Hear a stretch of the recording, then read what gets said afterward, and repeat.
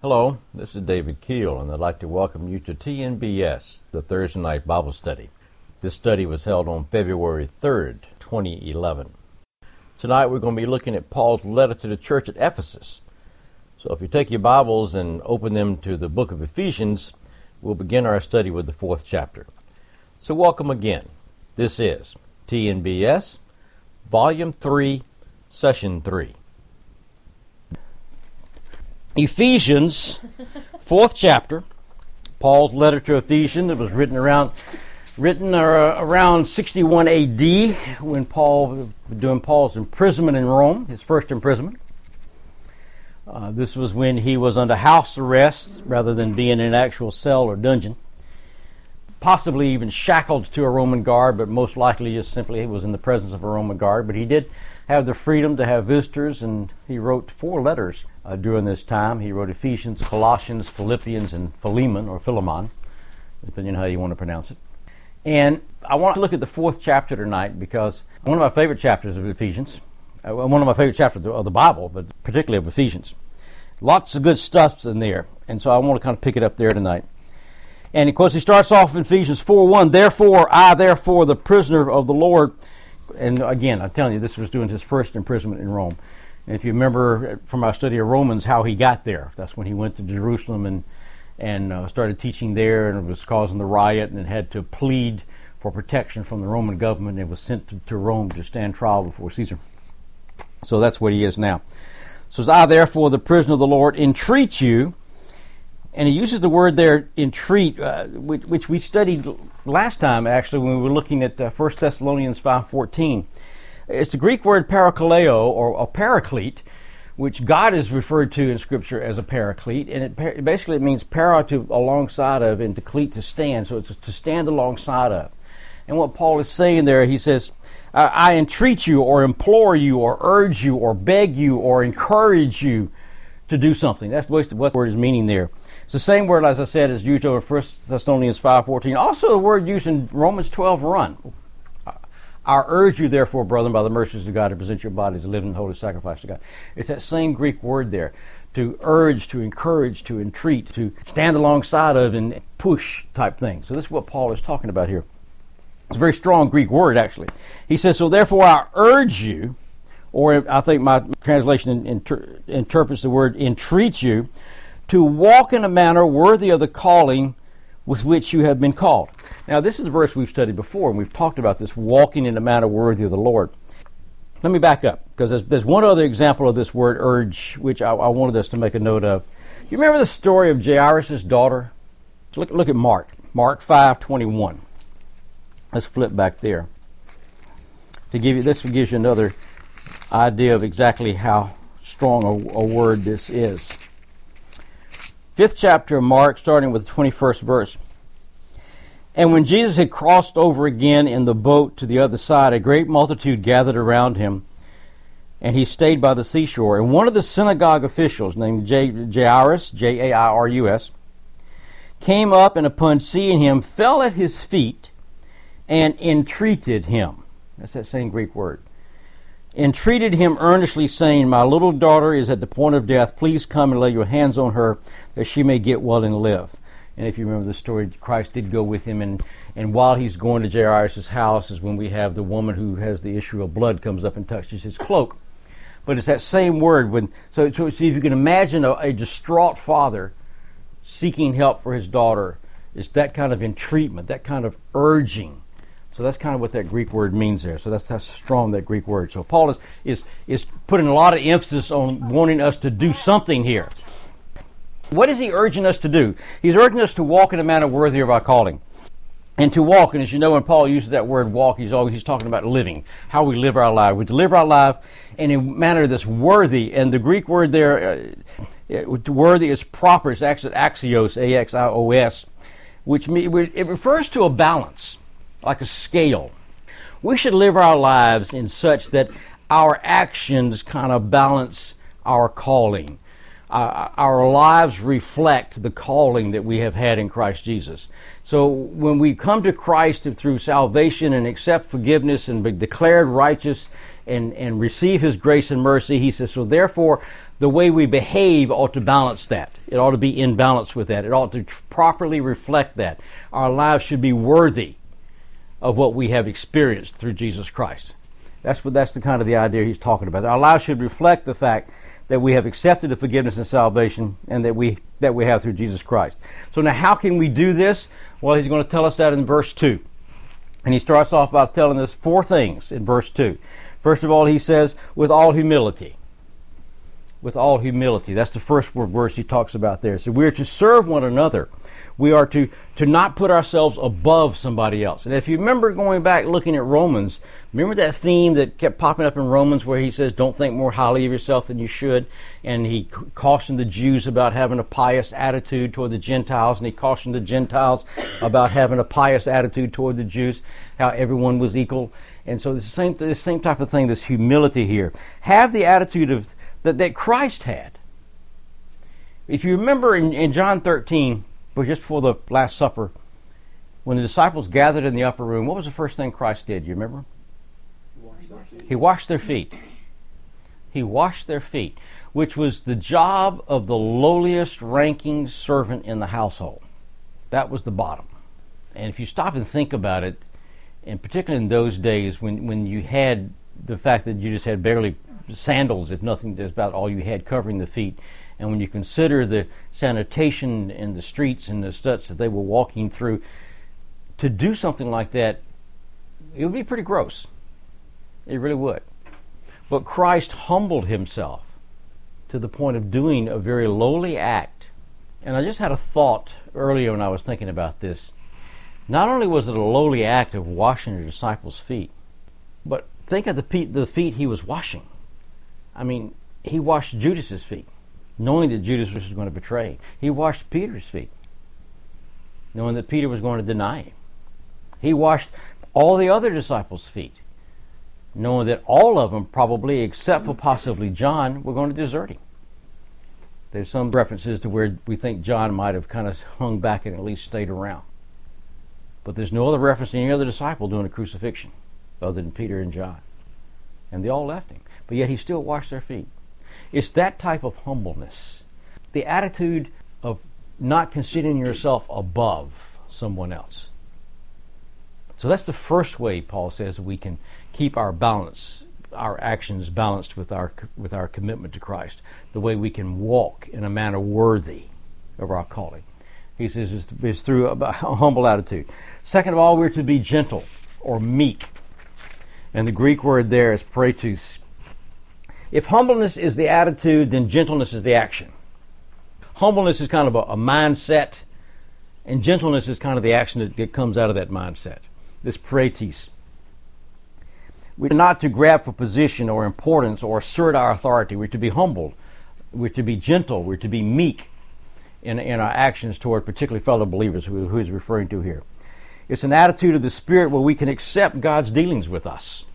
We aren't resistant to God dealing with us. It's a meekness, a gentleness. Aristotle said that praetis was kind of in the middle ground between getting angry without reason and not getting angry at all. It's the middle ground between getting angry without reason and not getting angry at all. That's what praetis was.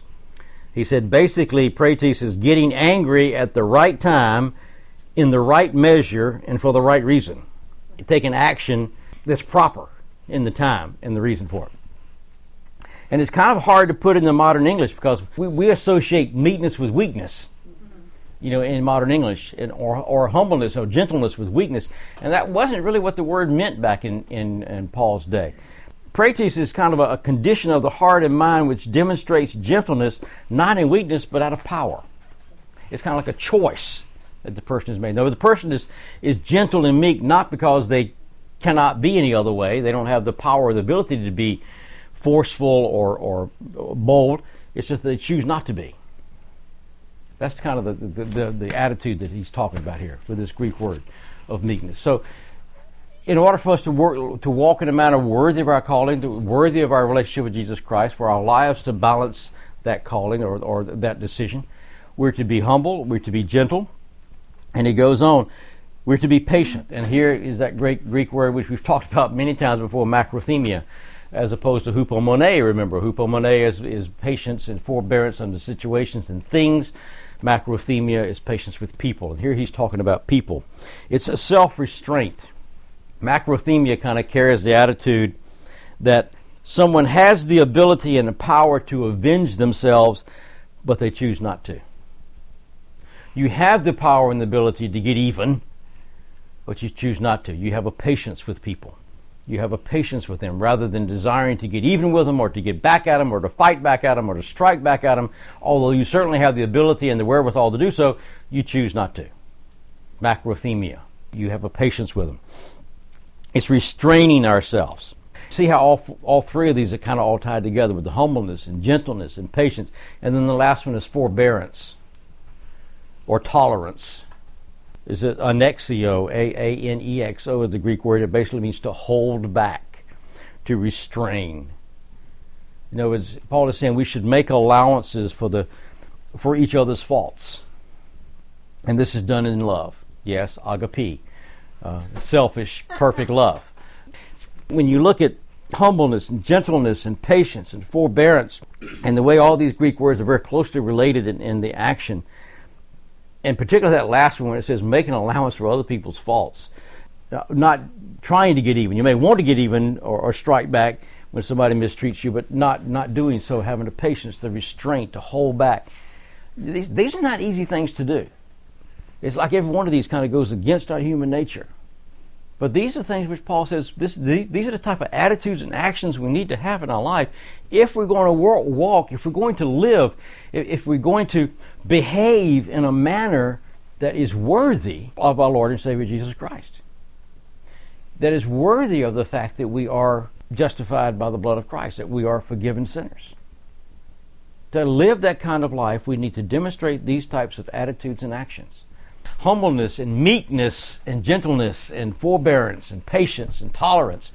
Those should be our actions, as opposed to putting people down, of striking back, of desiring to get even, scraping and clawing to climb above everybody else, of considering yourself better than everybody else. That's kind of the counteractions there, which the counteractions seem much more human than what Paul is urging us to do here.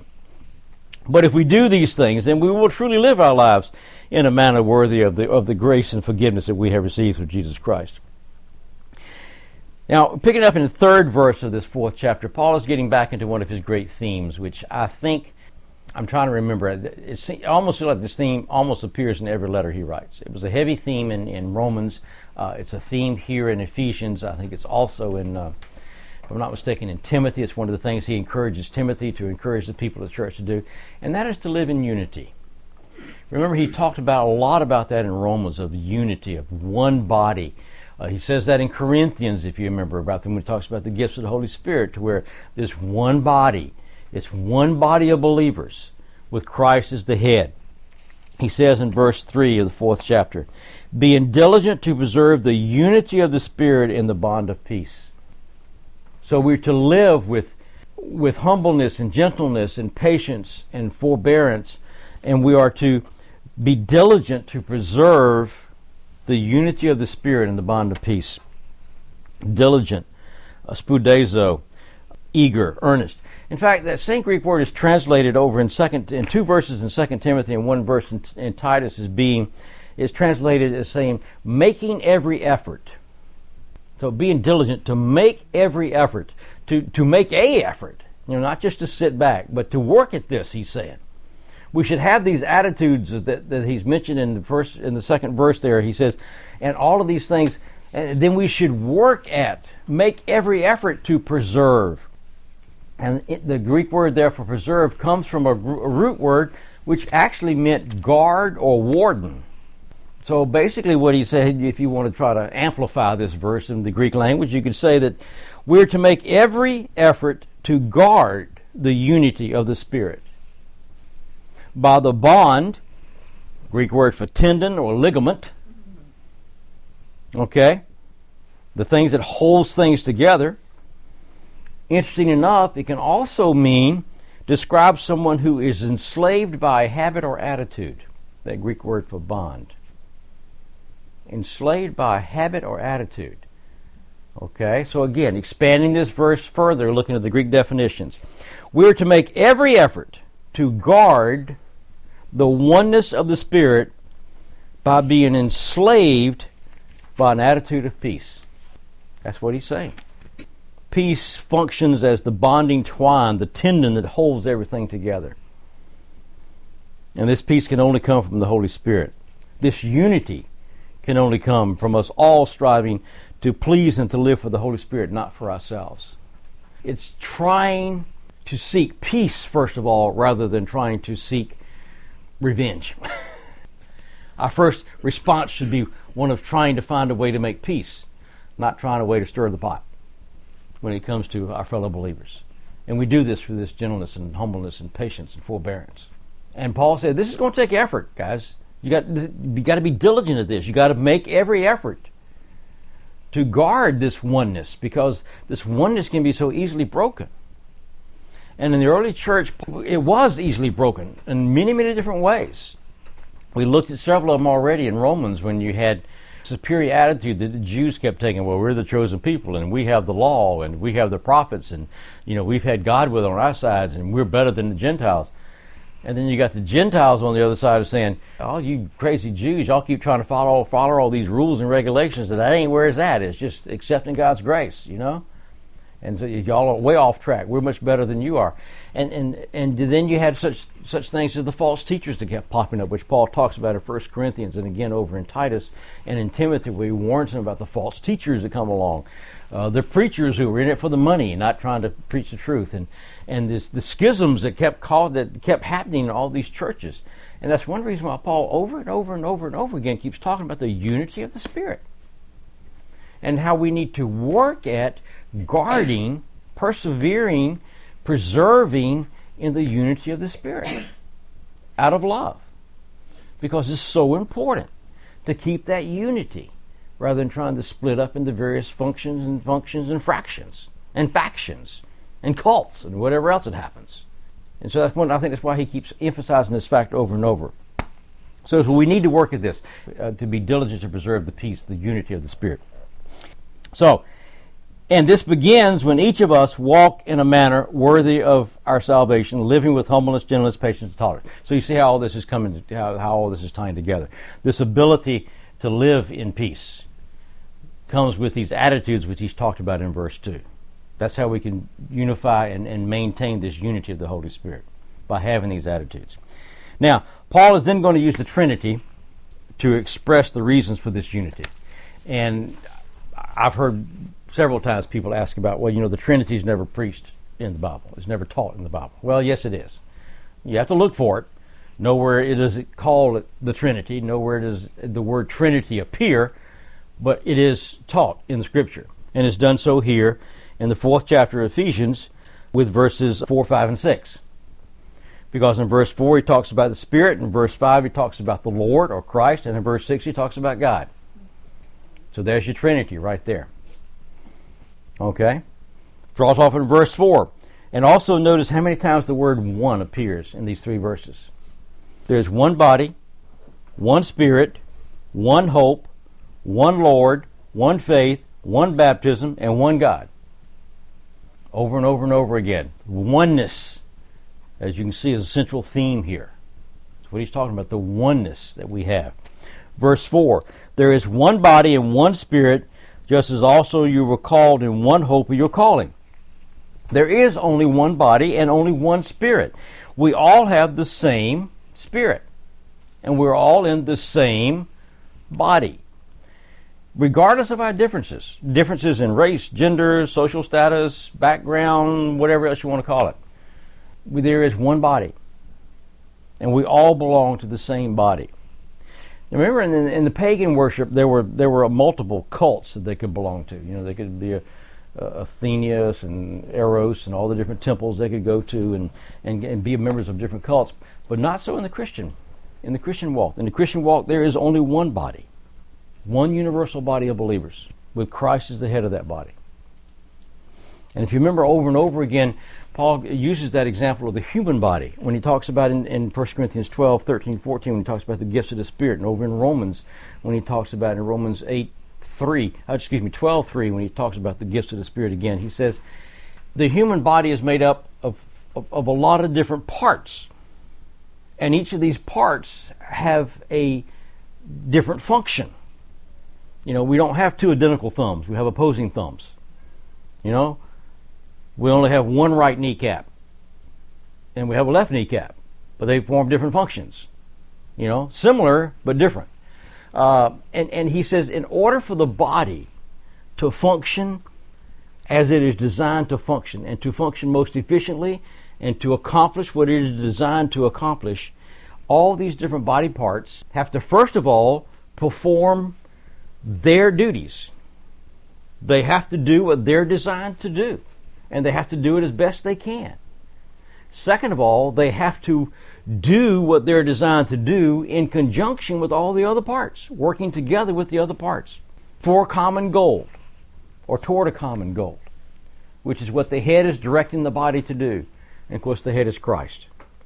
So this physical example he's using of the human body is a perfect illustration of what he's trying to get across about the body of spiritual believers, of being one body. All kind of different believers. In his day, it was primarily Jews and Gentiles were the main separations. But you had also slave and free. You had male and female. You had Jew and Greek. You had heathen. You had all these different types. But in the body, there was all one body, and in that body, they were all of importance, equal importance in God's eyes. But it was all one body and one Spirit, all the same Spirit. And he goes on in verse 5, one Lord, one faith, one baptism. There is only one Lord, which we all accept through one faith, which results in one baptism.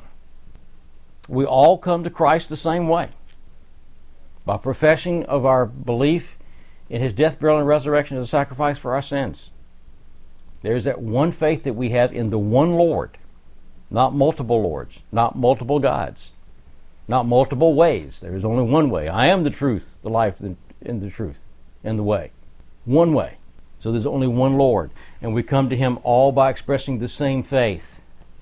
And then we all go through one baptism. Now, different forms of baptism, that is true, whether you're sprinkling or whether you're dunked or whether you're splashed, you know. I guess you could be splashed. I don't know how many different ways there are to be baptized, but it's all the one baptism in Christ. Okay, that's what he's talking about here when he says one baptism. It's all the same. We are all sinners who have come to the same salvation through the same faith in the same Lord. Because in verse 6, Paul says, one God and Father of all, who is over all and through all and in all. Okay? So we have one body and one Spirit, all the same. We have one Lord, one faith, one baptism, one salvation through the one Lord. And we have the one God who has created all things. Well, the pagans did not. They worshipped many gods, remember. We have just one. And it's the same one as you have, and I have, the same God. He is the one who created. He is the Father of all things because He created all the things. He is in all of us, in the presence of the Holy Spirit. And He is the one who works through all of us for accomplishing the same purpose. Now, with each individual life, that may be different, but it's all under the direction of the one Spirit, which is the one Lord, which is the one God. Okay? That's what he's talking about here. Now, don't carry this over into pantheism when he says in all and through all. He's not talking about, you know, God being in the trees and the rocks and the grass and all that kind of stuff.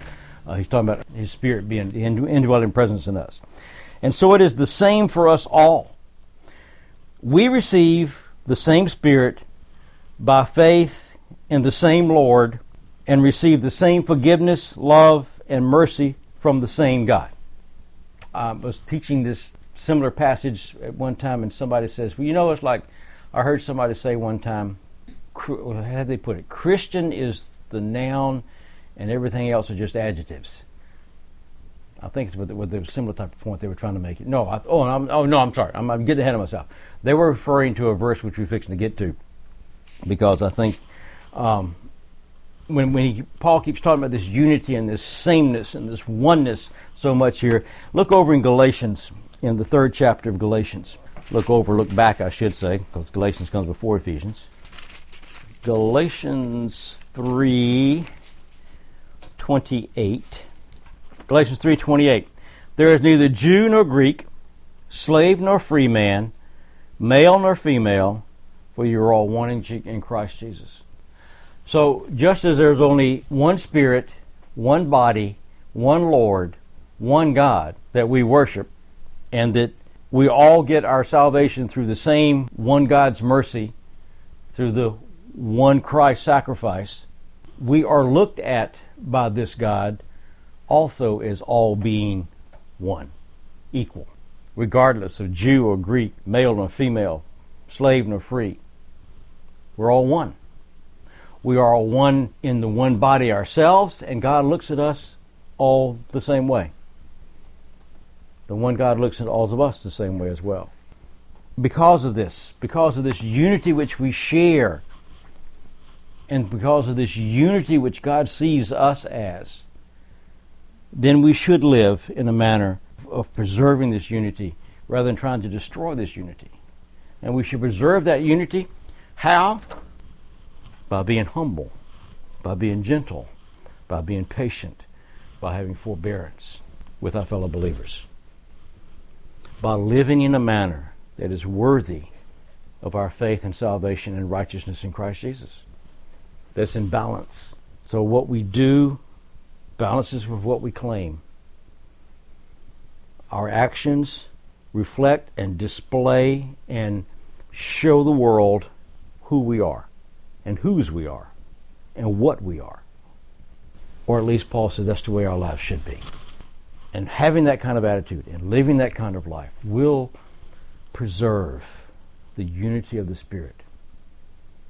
None of us have any right to look down upon anybody else or to think ourselves better than anybody else. If they're professing believers, blood-bought sinners in Christ, then they're the same as we are. No better, no worse. That's what Paul is talking about here. And the importance of the unity, because as we all know, without that, churches can literally fly apart and have. And not only churches, but fellowships, just friendships, just everything. If our focus gets off of Christ and starts getting on people and personalities, there should be that oneness or that binds us all together in a bond of love. Pray with me. Father, this sounds so good. And it would be ideal. But Lord, I know me, and I don't live up to this standard. I pray, Father, that you would help me to be better about this, to have a greater attitude of humbleness and gentleness and forbearance and patience. I get so easily upset with people at times. And yes, Father, can even become prideful at times. And there's no basis for it. So forgive me, Father, when I stray from the ideal and start looking at myself rather than you. And help us all, Father, to keep on the right path and with the right attitudes. And may our lives truly, truly reflect who we are in you. So I thank you, Father, for your forgiveness when I become selfish and self-centered. Thank you, Father, for the joy and the peace that I can experience when my focus is on you. Be with us in this week, Lord. May we truly walk in a manner that's worthy of our Lord and Savior Jesus Christ.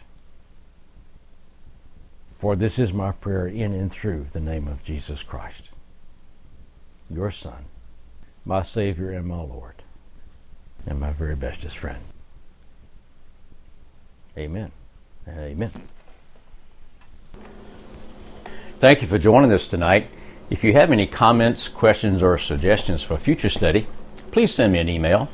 My address is davidlkeel@gmail.com. So until next time, I pray that we will indeed, in every phase of our life, walk and live in a manner that is worthy of our calling. May God bless you.